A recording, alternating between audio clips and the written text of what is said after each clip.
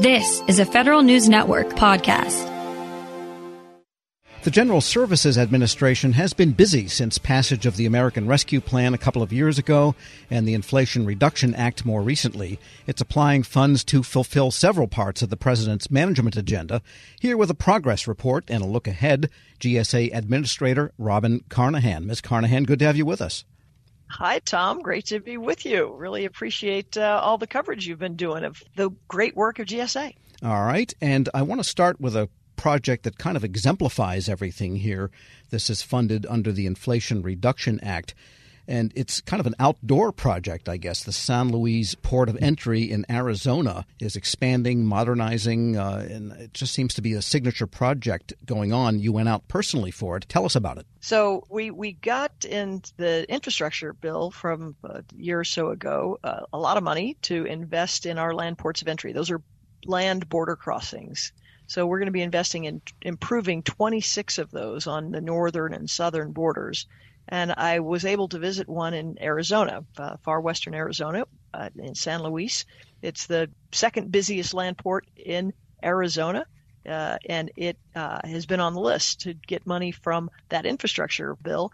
But also because we were able to have funding through the Inflation Reduction Act, we're going to be able to not only meet the needs of Homeland Security for the 3 million vehicles that cross and 2.5 million pedestrians that cross this every year, we're going to be able to do it in a really sustainable way. And what I mean by that is we're going to be able to improve that project from what was going to be a LEED Gold project to now LEED Platinum. So that's improvements in all kinds of energy efficiency. And we're also going to shoot for making it net zero.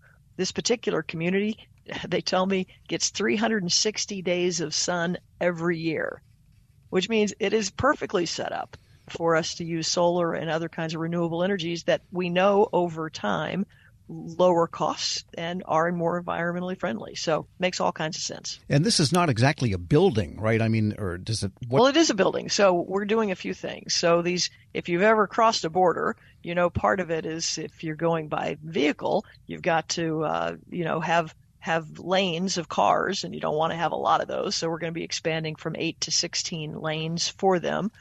Also, the infrastructure we're putting in is going to allow them to do more scanning, sort of high quality and speedier scanning of vehicles to make sure they are secure and aren't bringing things, the contraband, into the country. And then there are also going to be buildings, both for the staff, but also for the pedestrians that go back and forth. Because this particular land port has 2.5 million pedestrians that walk through every year. Some are kids that are going to school in the United States, but their parents live in Mexico. Mostly, however, it's migrant workers, farm workers, who are providing us with all kinds of food that's produced in that part of Arizona. All right. And there are some little details I wanted to ask you about, only because they were in the release that GSA wrote, but there are low carbon incorporating materials used for the lanes and the building and the steel, low carbon concrete, asphalt and steel. Yeah. Okay. You're gonna get to be as excited about low embodied carbon building materials as I am. This is not a thing I would have thought a few years ago I would care that much about, but it's really, really interesting. So if you think about emissions, there are emissions that come out of your car when you drive it. There are emissions that come out of a building when you put on a heater or air conditioner. But there are also emissions and carbon that is in the supply chain of the products that go into your car, right? And so we at GSA and the federal government buy a lot of some things that typically have been really high carbon producing items: asphalt, concrete, steel, and glass. So one of the things we are focused on, and some of the money from the Inflation Reduction Act is focused on low embodied carbon building materials. So those four things are really top of our list. And so we announced down there the first tranche of projects, which is 8 projects totaling $300 million that are going to be attacking those things. So in the IRA, we got about $2 billion to do these low carbon materials, and another $1 billion for emerging technologies, which is really, really interesting because federal facilities can be like test beds to really prove out some of these newer technologies, which makes great sense.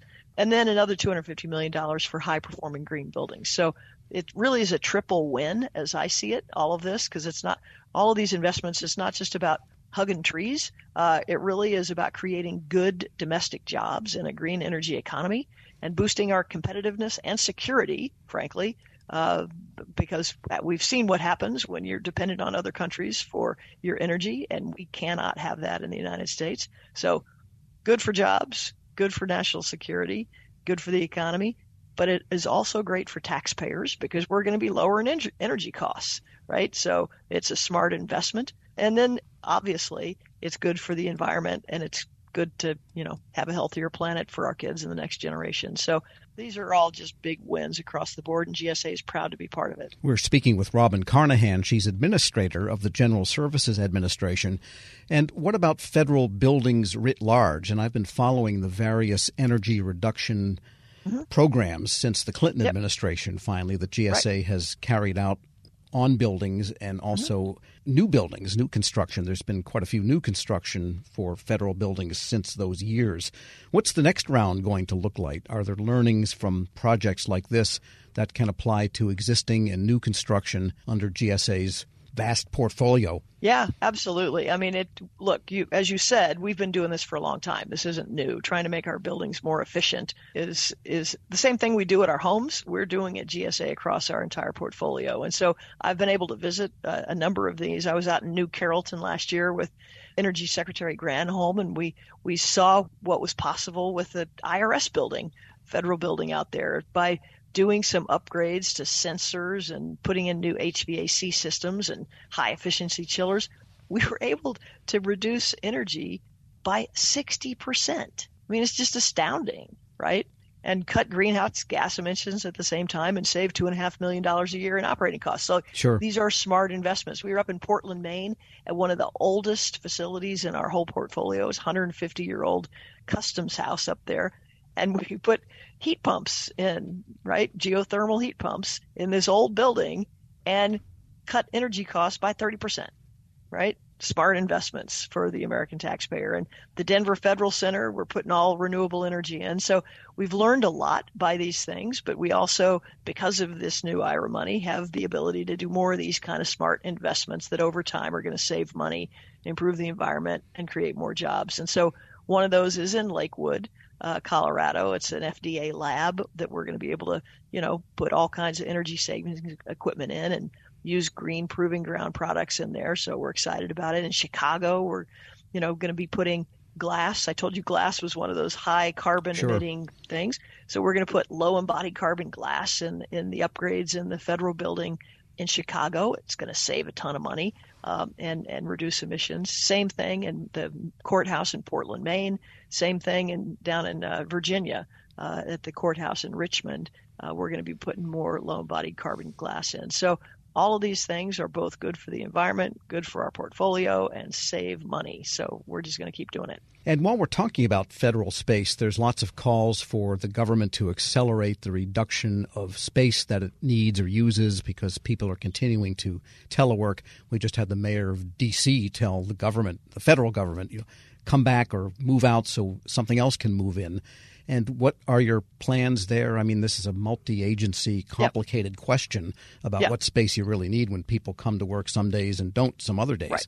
Absolutely. Look, optimizing that federal footprint in the portfolio is a high priority for all of us. We know that we can have this be more efficient, right? And we plan to do that. We're reliant on our agency partners to tell us what their space needs are. And so in December, agencies were providing these kind of plans to OMB. And so we're working closely with OMB to take a look at what their agency space needs are. And once we have a look at that, we're going to be able to begin to focus on how we can consolidate and sort of rationalize the portfolio. I'll tell you that for all agencies, GSA included, top of the list here is mission delivery, right? Making sure we are delivering on the mission even in a new work environment. And so as that's all going on and that sort of planning process by agencies, we're not sitting around doing nothing. We are testing new ideas because we know that how people work and where they work is going to look different. We don't know exactly what it's going to look like. It's probably going to change over time. But what we're doing is testing out new things and making it easy for people to sort of see what space configurations could look like and could be different. We're looking at commercial as well as federal co-working spaces. So if you think about, people maybe not wanting to commute all the way into the center city, but if there's a building closer to home that is a secure facility that they can go work in, then that makes sense. We should experiment with that and see if that could meet some of our agency partners' needs. We're also doing a thing, I think later this month, actually. It's called the Workplace Innovation Lab, and we're doing it here at 1800F. And the idea is we have a bunch of different configurations and setups of office space that are more reflective of this new work environment. And so agencies can come in and look at it. They can put their teams in. They can work there for a day. They can work there for a week and just sort of see if it meets their needs. And so it's a little bit of a try before you buy approach. So we're excited about that. And then, of course, we're thinking about disposals and consolidations. And so we have teams that are looking through the whole portfolio to figure out, which of these things that do make more sense to dispose of. I will say in all of this, this isn't just the federal government that's going through these exercises. This is everybody, because the future of work is going to look a little bit different than it has looked in the past. And we're trying to get ahead of that. What we also are, sort of interested in observing and see from our partners is that one of the new amenities for being in offices is human interaction. Right? Yes, indeed it is. You don't want to just go into an office and sit in a closed room on a Zoom call all day and not see other people. You go into an office because you have a reason to interact with people on your team. And so we want to be able to set up spaces and environments that sort of encourage that kind of collaboration and that value. But it's safe to say that the consolidations then, if they happen, will be in both leased space and government-owned space. Sure. I mean, we need to look at the whole portfolio. Right, just like the Army Corps of Engineers is in the GAO building, that kind of thing. Somebody could move into a wing of commerce or something, or agriculture. Those kind of conversations are happening all the time. And interestingly, in the past, while people may have been more reluctant to have those conversations, everybody is having them now. It's very interesting and I think a real opportunity for us. We are up against an ad break. Can you stick with us for one more section? I can. All right. My guest is Robin Carnahan. She's administrator of the General Services Administration. I wanted to ask you about the American Rescue Plan. That goes back a little bit further than the other two laws we were talking about. Mm-hmm. And there's been a lot of activity under that. And that's 2 years in, but there's still money left. Maybe highlight some of the spending and accomplishments that GSA has had with that money. Sure. So, yeah, the American Rescue Plan, that was a bit before my time at GSA, but we have been able to invest some very significant things. The Tech Modernization Fund is one of the places that got significant money. It got $1 billion in the ARP, and we have been able to really, with that money, scale up that team and operation.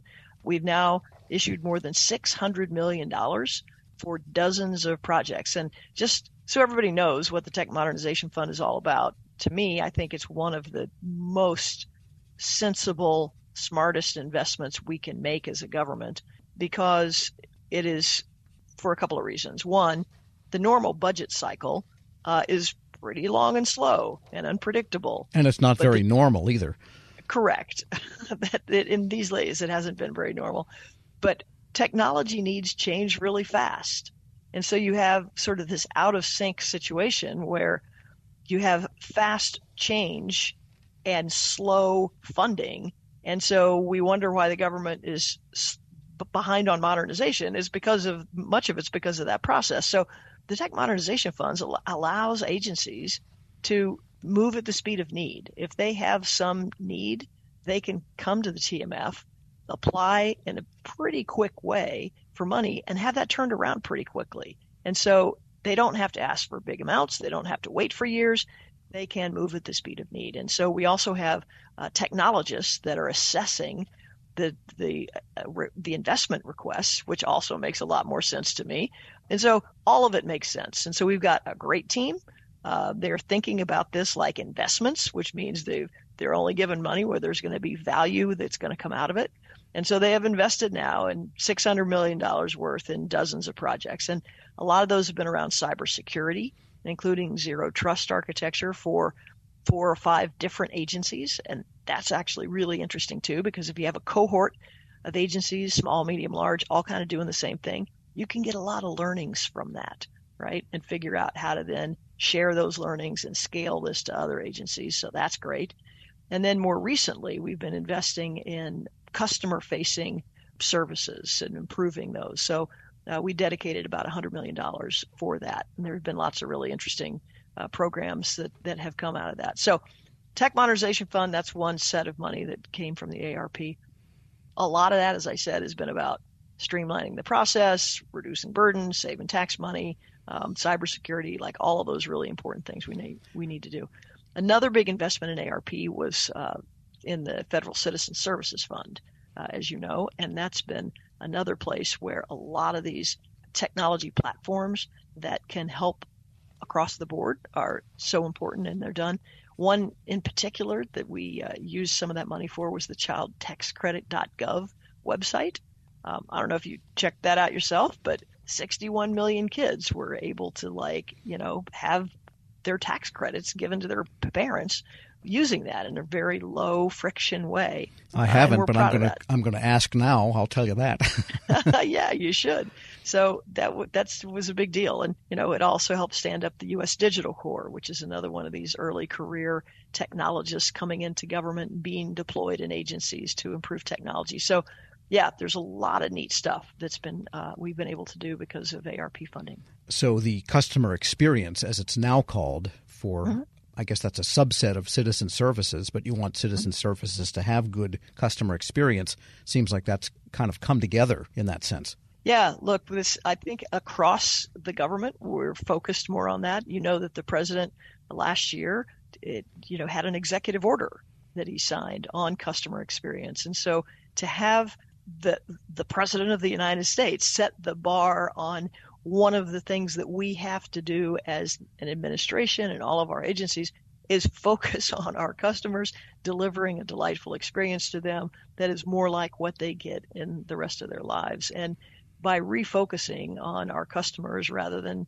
internal operations or silos or funding streams is a sensible way to make sure government's delivering value to the people that we serve. And a quick question on a small contract to something called the American Institutes for Research to, quote, examine the role of the American Rescue Plan in advancing equitable outcomes. What were you actually buying there, and what will that tell us? Yeah, that's an interesting question. As you probably know, we have an Office of Evaluation Sciences, it's called at GSA. And the job of this team is to make sure government programs are effective and efficient and equitable, right? That they do what they're intended to do. And this has been around for a long time. Since 2015, they've done 90 evaluations with 20 different agencies. You can go to the website. It has a whole bunch of really interesting stuff on it. And so this is just another example of wanting to learn whether the policies are working. And so that's what we're investing in there. And just a final question on 2023. What are you hoping to do in this coming year? Well, look, the word of the year, I told the team the other day, is delivery. We have $3.5 billion to upgrade land ports of entry around the country. We have another almost $3.5 billion to invest in these sustainability and low carbon emissions and improve efficiency of buildings. The team is ready to go on that. And so this is about execution and delivery this year. Likewise, with the folks on the technology and the fast side, it's about delivering for our customers in ways that reduce friction and make it easier to do business with GSA. So we're really excited about all of that. Yeah, lots of GWACs to get out the door, but that would be a subject for another interview at some time, maybe with people closer to the ground. Robin Carnahan is Administrator of the General Services Administration. Thanks so much for joining me. Great to be with you, Tom. Look forward to talking again. And we'll post this interview at federalnewsnetwork.com/Federal Drive. Hear the Federal Drive on your schedule. Subscribe at Apple Podcasts or wherever you get your shows. Leadership today, especially within the federal workforce, is being tested more than ever before. Sean Ferguson, Senior Vice President of Government Relations and Chief of Staff to the Office of the Chairman at the Special Olympics, joins host Shane Canfield, CEO of WEPA, to discuss the importance of leadership, inclusion, and community building. To learn more about how you can get involved with the Special Olympics in your community, visit specialolympics.org/get-involved. Hello, and welcome to the Lessons in Leadership podcast. What are some of the biggest lessons that you've learned working with that community? Shane, it's almost immeasurable. The things I've learned since I've been with Special Olympics. One of the things that drew me to Special Olympics when I made the move over from the NFL was that my mother, my grandmother, my aunt all took care of people with intellectual disabilities and physical disabilities as well. So all of my life I was interacting and around usually young people, but also adults with disabilities. And so I knew that work a bit. You know, they basically were in direct care, and I will say, I obviously will say about my family, my mother, my aunt, my grandmother, they're saints. But the men and women that do take care of people with profound disabilities are really, we can't do enough to salute them. They're really heroes. And so I was drawn when I just saw that, Special Olympics was looking for someone. And I thought, well, take a look at it and see send in my information. And lo and behold, I get hired. And I learn every day almost something especially from our athletes. We're blessed to have a number of athletes that work here in our office in Washington, D.C. And, Terrell, who works in our mailroom, who comes by with packages and deliveries. If you're having a day that's, getting away from you and you coffee hasn't kicked in, but Terrell comes by, always happy, always enthused, has a good story. Like, it can just turn a day around for you. And you think of, so often when he'll walk away, I'll be like, whatever was bothering me or whatever is, stressing me out. And come on, look at Terrell. Like he faces everything with optimism. And I've seen that also in our going to competitions throughout the United States and globally. You see people who have had everything stacked against them. Their parents, when they were born, were often told this is a tragedy and you should send this child away. Don't, and kind of forget about them, turn them over to the stage or wherever. And just kind of wash your hands of it. And in these cases, the parents didn't do that, thankfully. But they've still faced enormous challenges, but you see them out competing on the basketball courts or the football fields or swimming and besting their times from their last competition. And they're so committed and just keep fighting through all the obstacles that they've had in front of them that are not just on the sports field, but also in growing up and finding education and finding groups to be part of and trying to find jobs. And I've seen so much perseverance and grit from the athletes of Special Olympics that Tim Shriver, my boss, the chairman, says all the time, and I couldn't agree with him more, we get more than we give. Working with Special Olympics, and thank you for your very kind words about the work I do and we do, but we're the lucky ones.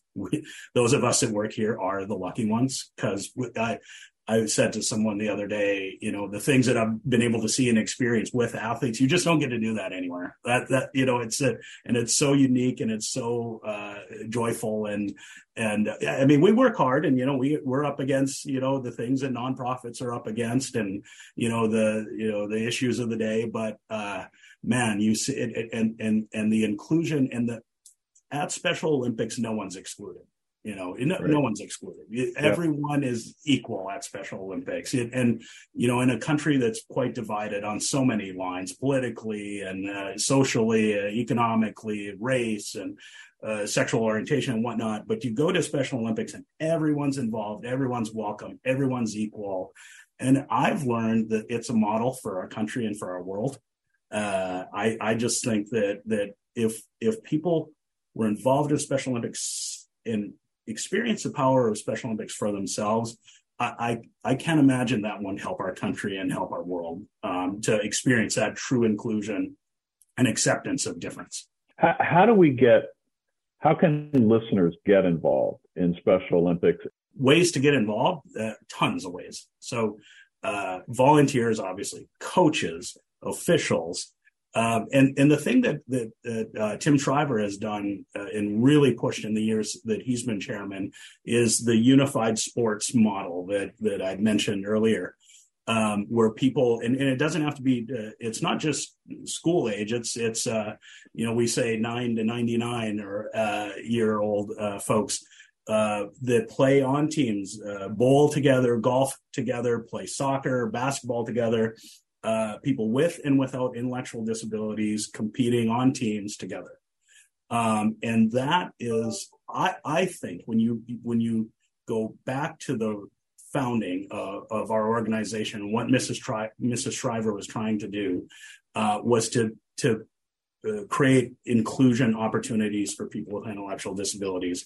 And you see it at these unified sports events where people with and without are playing together. We still have traditional teams where it's all people with intellectual disabilities competing with other teams, all intellectual disabilities. But this model of inclusive sports and inclusive leadership programs and whatnot, I think is truly revolutionizing and changing the way people see others with intellectual disabilities. That's just